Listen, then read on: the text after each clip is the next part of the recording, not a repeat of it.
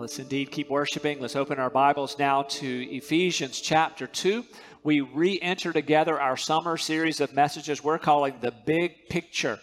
We're looking at the grand story of God, and as many have done, they have really summarized it in 4 key words. We could look at these as the 4 key chapters in the grand story of God that we fit into. And those 4 words, these 4 chapters are creation, fall, redemption, and restoration.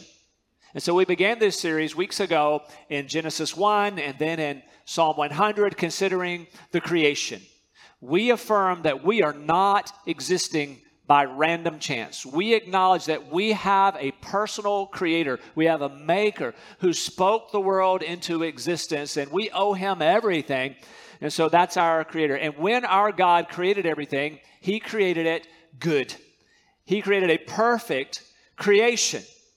But immediately we think, well, something went wrong because I don't live in a perfect creation. And so then we moved into that second chapter, a sad chapter, and we're in that one now, and that is the fall. And we were together in Genesis chapter 3, and we saw the fall. What is the fall? It's when the first man and woman broke the one law, the one commandment that they had.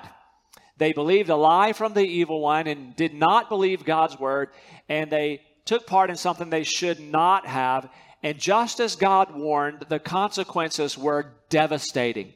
Devastating to them, the first man and woman, Adam and Eve, but to all of us who've come after, and to the universe itself. The whole universe came under a curse. And that's why we can say, well, what happened to the good creation?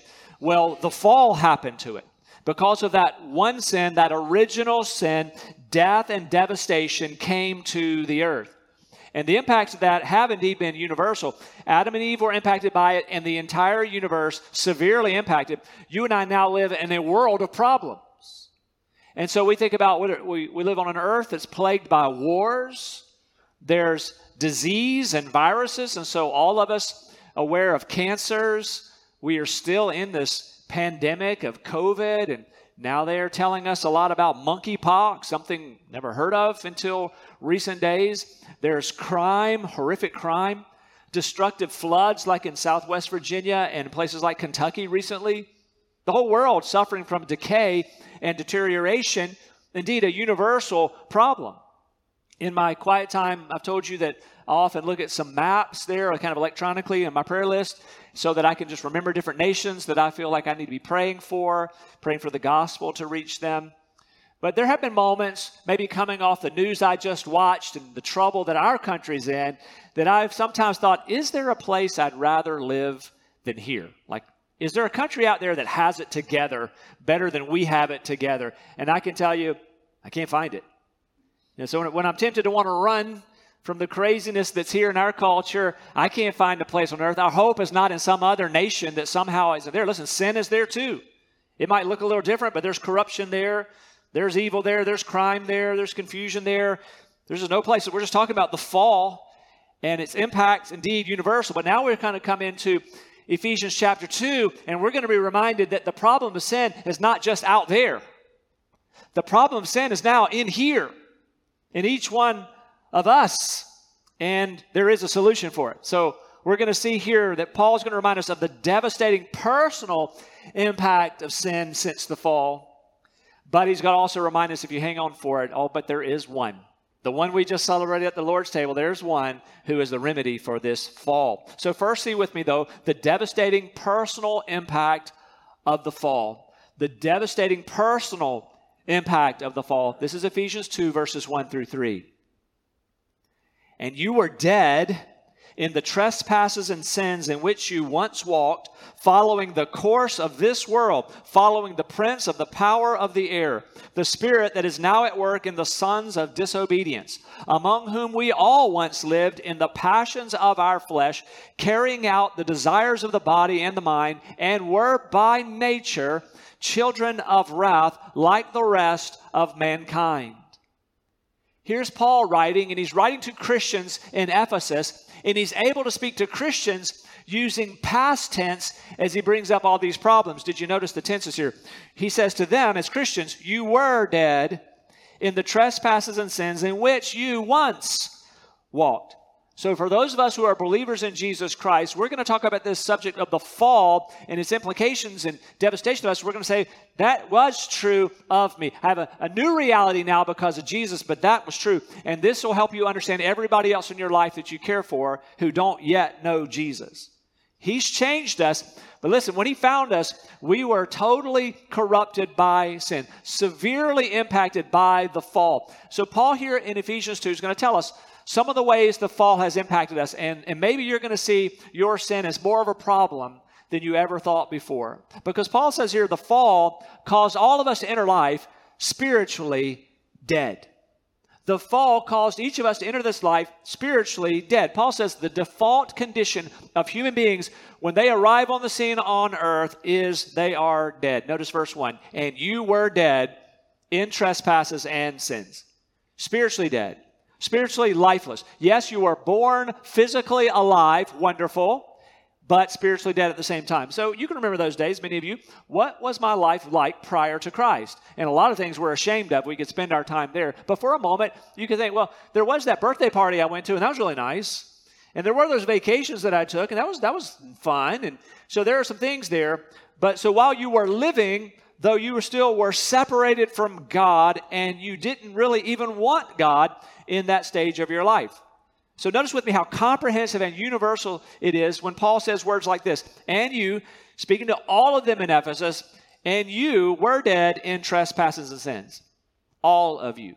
Verse 3, if you look at it again, he speaks of the rest of humanity. This is true of everyone in humanity. And Paul even includes himself. You know, we all were following these things in the past.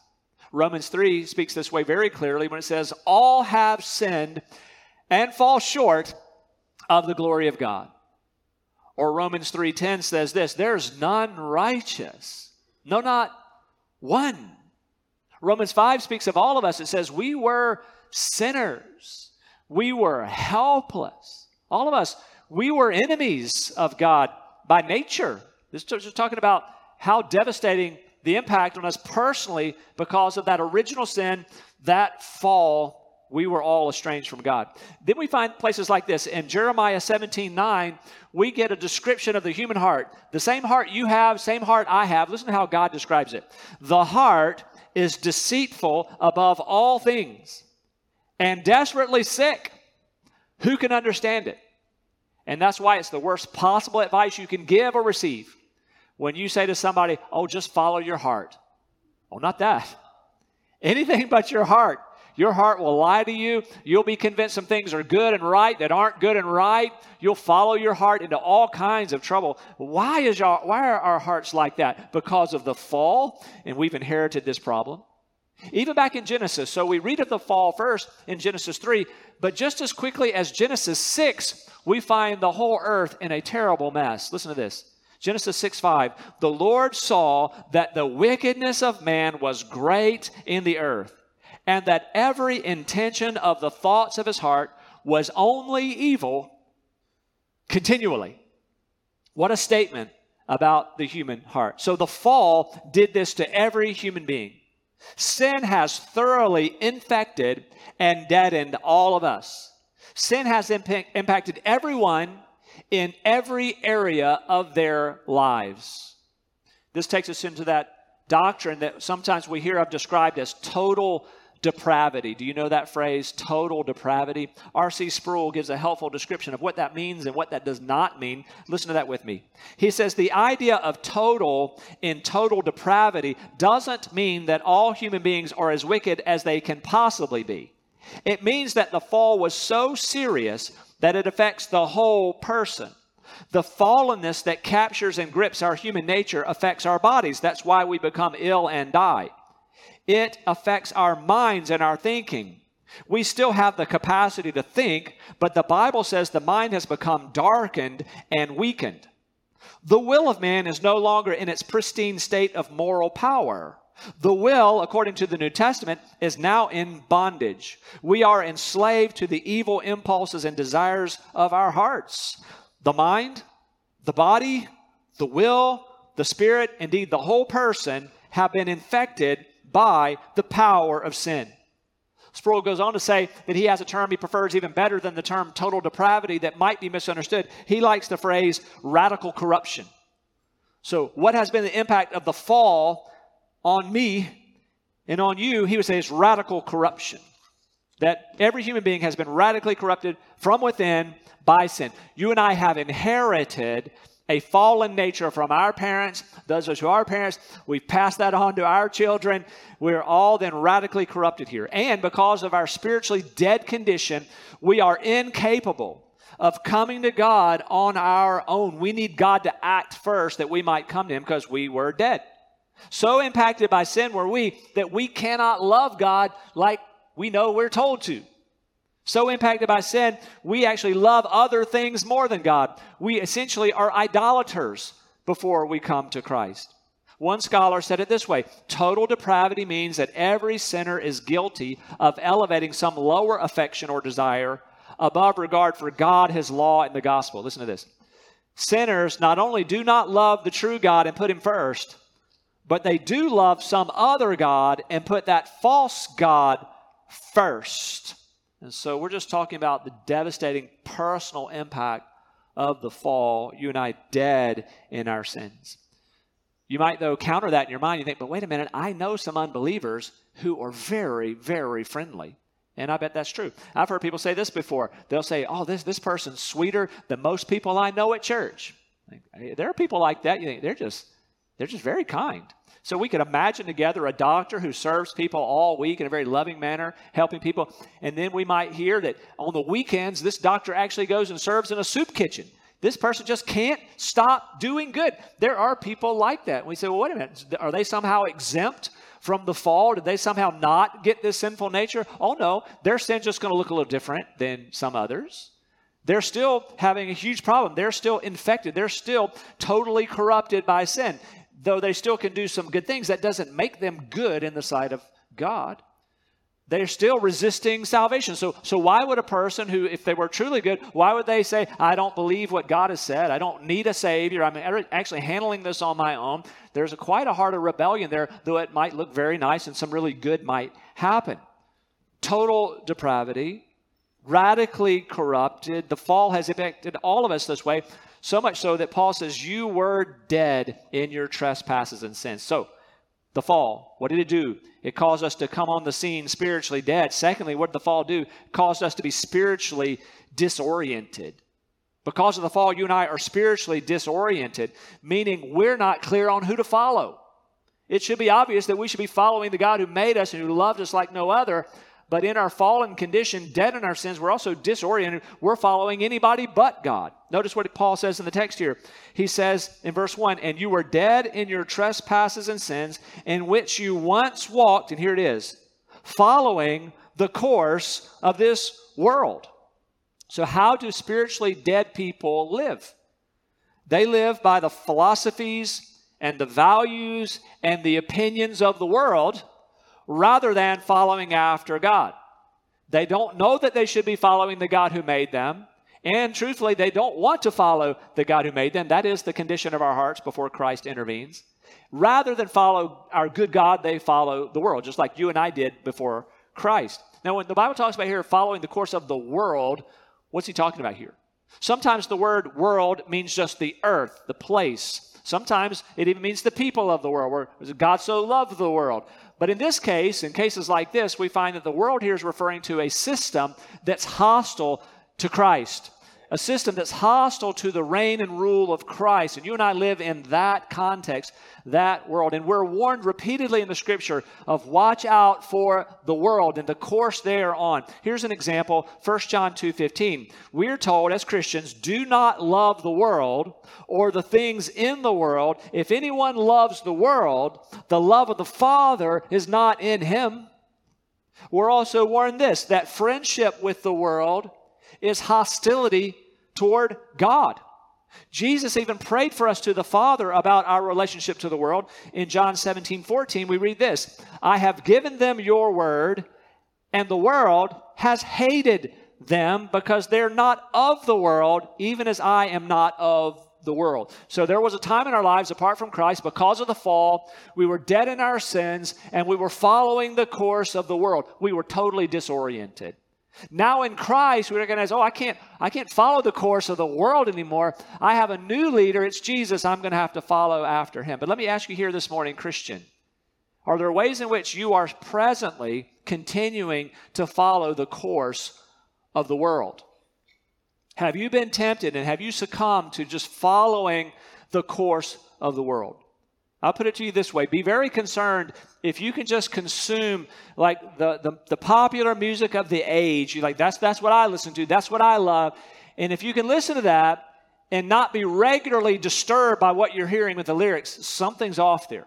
I'm not saying you can't enjoy the melody. You can have your own convictions about how you handle music. But I'm just saying if you're consuming the philosophies of the world in the most popular music of our time, whatever genre, and you think, man, that is me. I'm just loving it. I'm relaxed.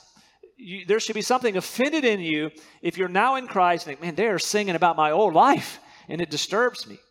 Or be concerned if you can consume a lot of media, things like TikTok and YouTube and Instagram, and unless you put some filters in place, if you're just consuming whatever they put in the stream, and there's some funny things there, some interesting things there, but if you can just scroll for just minutes and minutes and minutes and go, man, that's just great. I'm not disturbed at all there. Something may be off. You may be not following the Lord. You're following the course of the world. Or even those of us who watch the news, you think, you have your favorite news program. Just remember, some channels maybe are better than others, but none of them are Christian news channels. There'll be times where they put a feature story, that's not me. They just prove that maybe we line up on some issues, but they're not following after Christ. They're still the ways of the world there. So we're dead in our sins. We're disoriented. We're following the wrong leaders. We're following the world. But then Paul adds this. Notice the latter part of verse 2. He says, we also followed the prince of the power of the air. We're so disoriented, we don't even realize it when we're lost, but we're following Satan in his plans on the earth. We're actually following the evil one, and we can see that what he's promoting through the world system.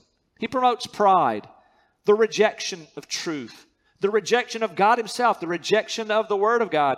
We see it so clearly now on this side, but when we were lost, when we were dead in our sins, we followed the world blindly. We were following the evil one blindly.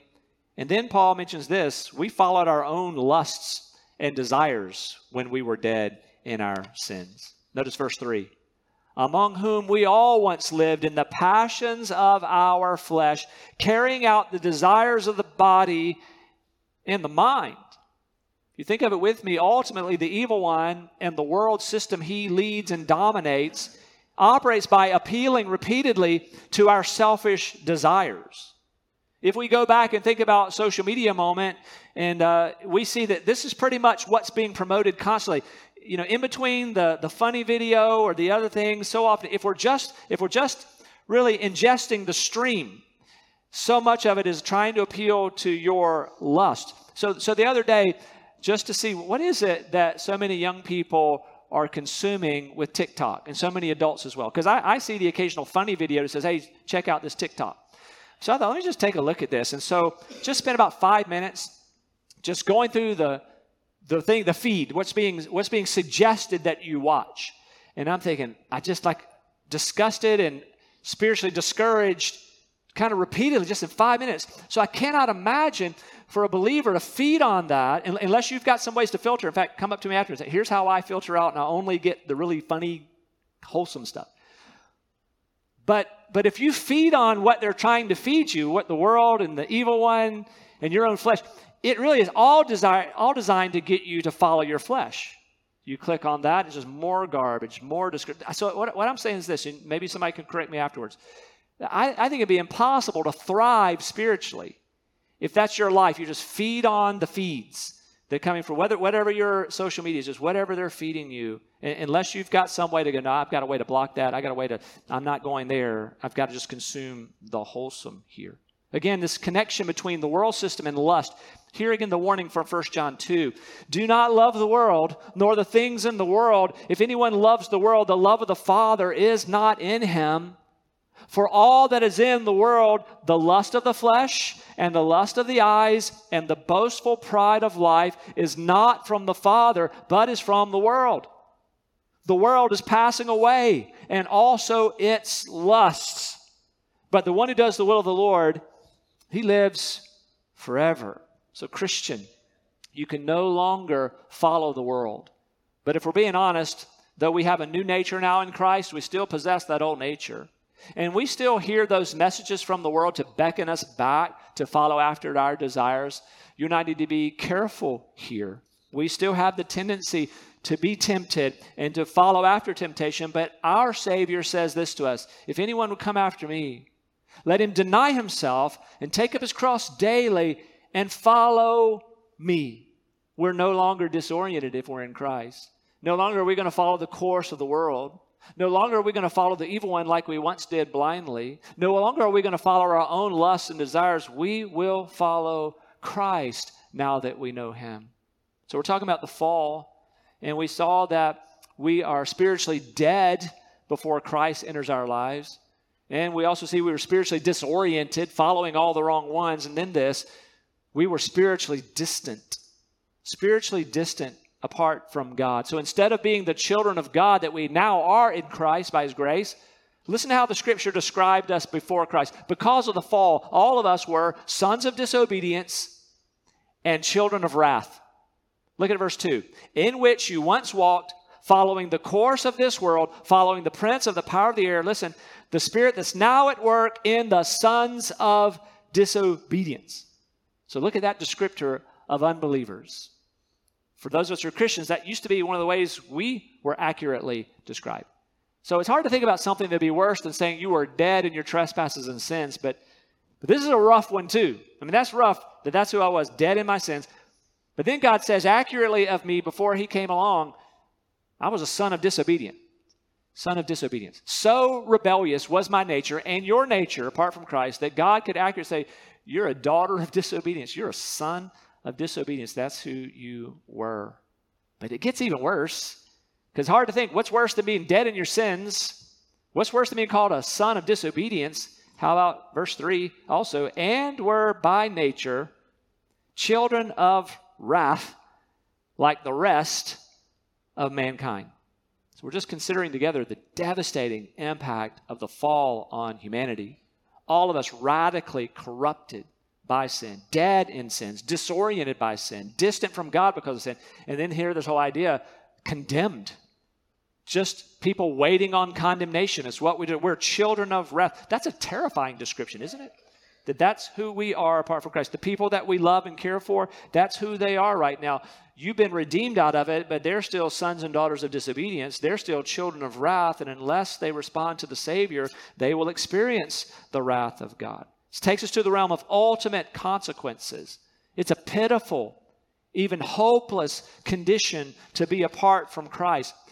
But here's why we rejoice. Because you and I once were children of wrath, and now we find ourselves worshiping on a Sunday as the children of God. How is that possible?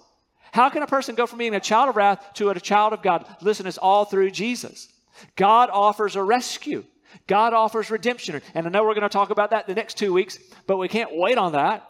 After all this talk about our sinfulness and death, there is hope, and it's Jesus. He brings redemption. He brings resurrection. Those of us dead in our sins, he's the one who makes us alive. It's all, I want you to notice these words in a moment when we read. It's in Christ, it's through Christ, it's with Christ. So now let's go a little bit further. Ephesians 2, verse 4. We just read about sons of disobedience. By nature, children of wrath. But now this, verse 4. But God, being rich in mercy, because of the great love with which he loved us, even when we were dead in our trespasses, made us alive together with Christ. By grace you have been saved, and raised us up with him, and seated us with him in the heavenly places in Christ Jesus, so that in the coming ages he might show the immeasurable riches of his grace in kindness toward us in Christ Jesus. For by grace you have been saved through faith. And this is not your own doing. It is the gift of God, not a result of works, so that no one may boast. Oh, Christian, rejoice in this. This is the power of the gospel. This is the love of God. Finding people like us who are so marred by the fall, in rebellion against him, dead in sins, and he can reverse it all. He can take us who are in rebellion and make us his saints, adopted into his family. So think about the people that you love that are still described by being dead in their trespasses and sins, following all the wrong things. So what do they need? What is it that we take to them? Our message is not a message of some self-help. You know, you got a few bad habits there, dead in your sins. You should try to clean up your act a little bit. That would never do. Dead in sins. That wouldn't work. Neither would it be, you know, what you need to do is add weekly church attendance to your spiritually dead condition. Coming to church is wonderful, but our problem is bigger than solving by I'll just start attending some services and surely God will be good with me. No, we were dead in our sins. We need resurrection from the dead, and Jesus is the one who can do that for us. And many of us in the room, we've had him do that for us. Now adopted by him, redeemed by him. So this is the gospel. This is the good news. People who are radically corrupted by the fall, now made alive together with Christ. So consider with me, the creation of God was wonderful, but the fall, more tragic maybe than you've realized before. But Jesus came to rescue us. And today, let me ask you, would you let Jesus rescue you? This rescue is available. This is all God's idea, to provide a way that your sins could be forgiven. Would you let Jesus be the one who rescues you, to undo the ravages of the fall that have been your experience? Listen, it's the ultimate rags to riches story when you meet Jesus Christ.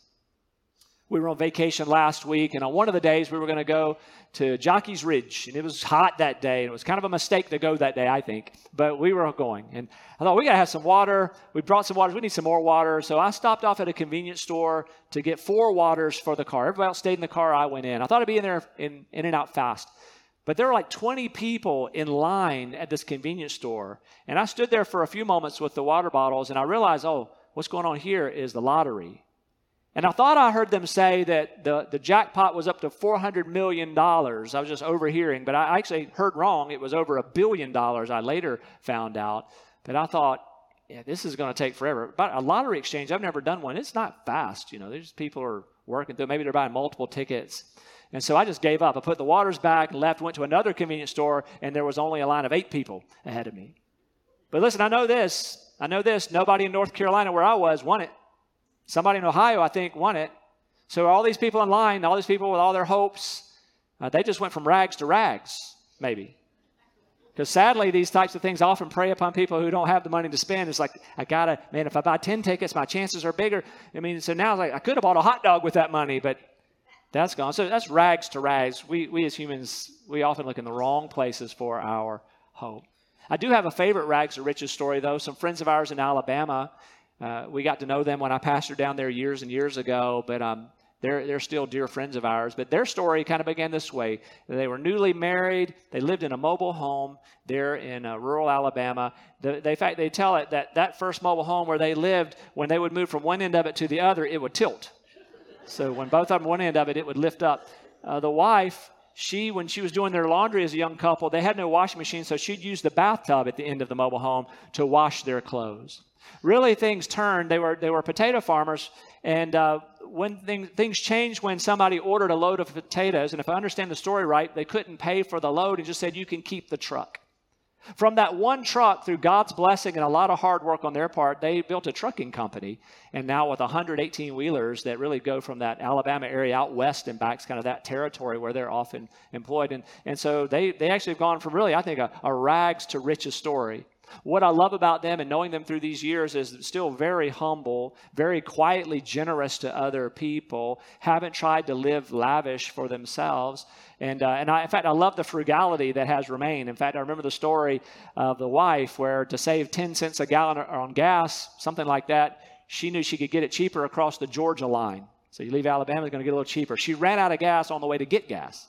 And so people kind of enjoyed telling that story on her, just maintaining those frugal ways.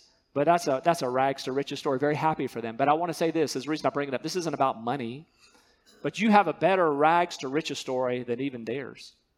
Because you were dead in your trespasses and sins.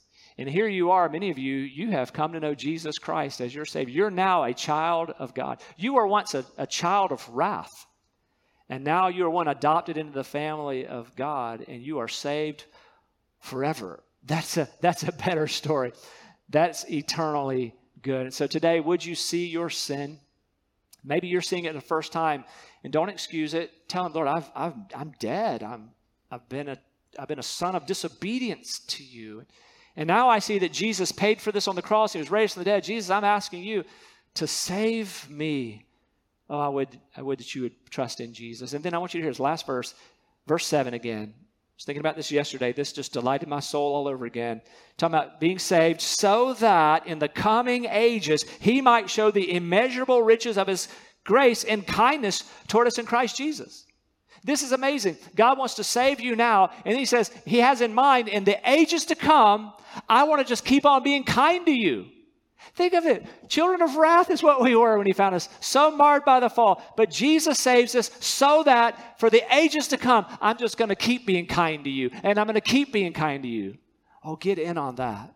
Turn from sin, whatever it is that's been keeping you from trusting in Jesus. Lay that aside. Throw that aside, that you might have this Savior, this life that he's offering to you as a free gift.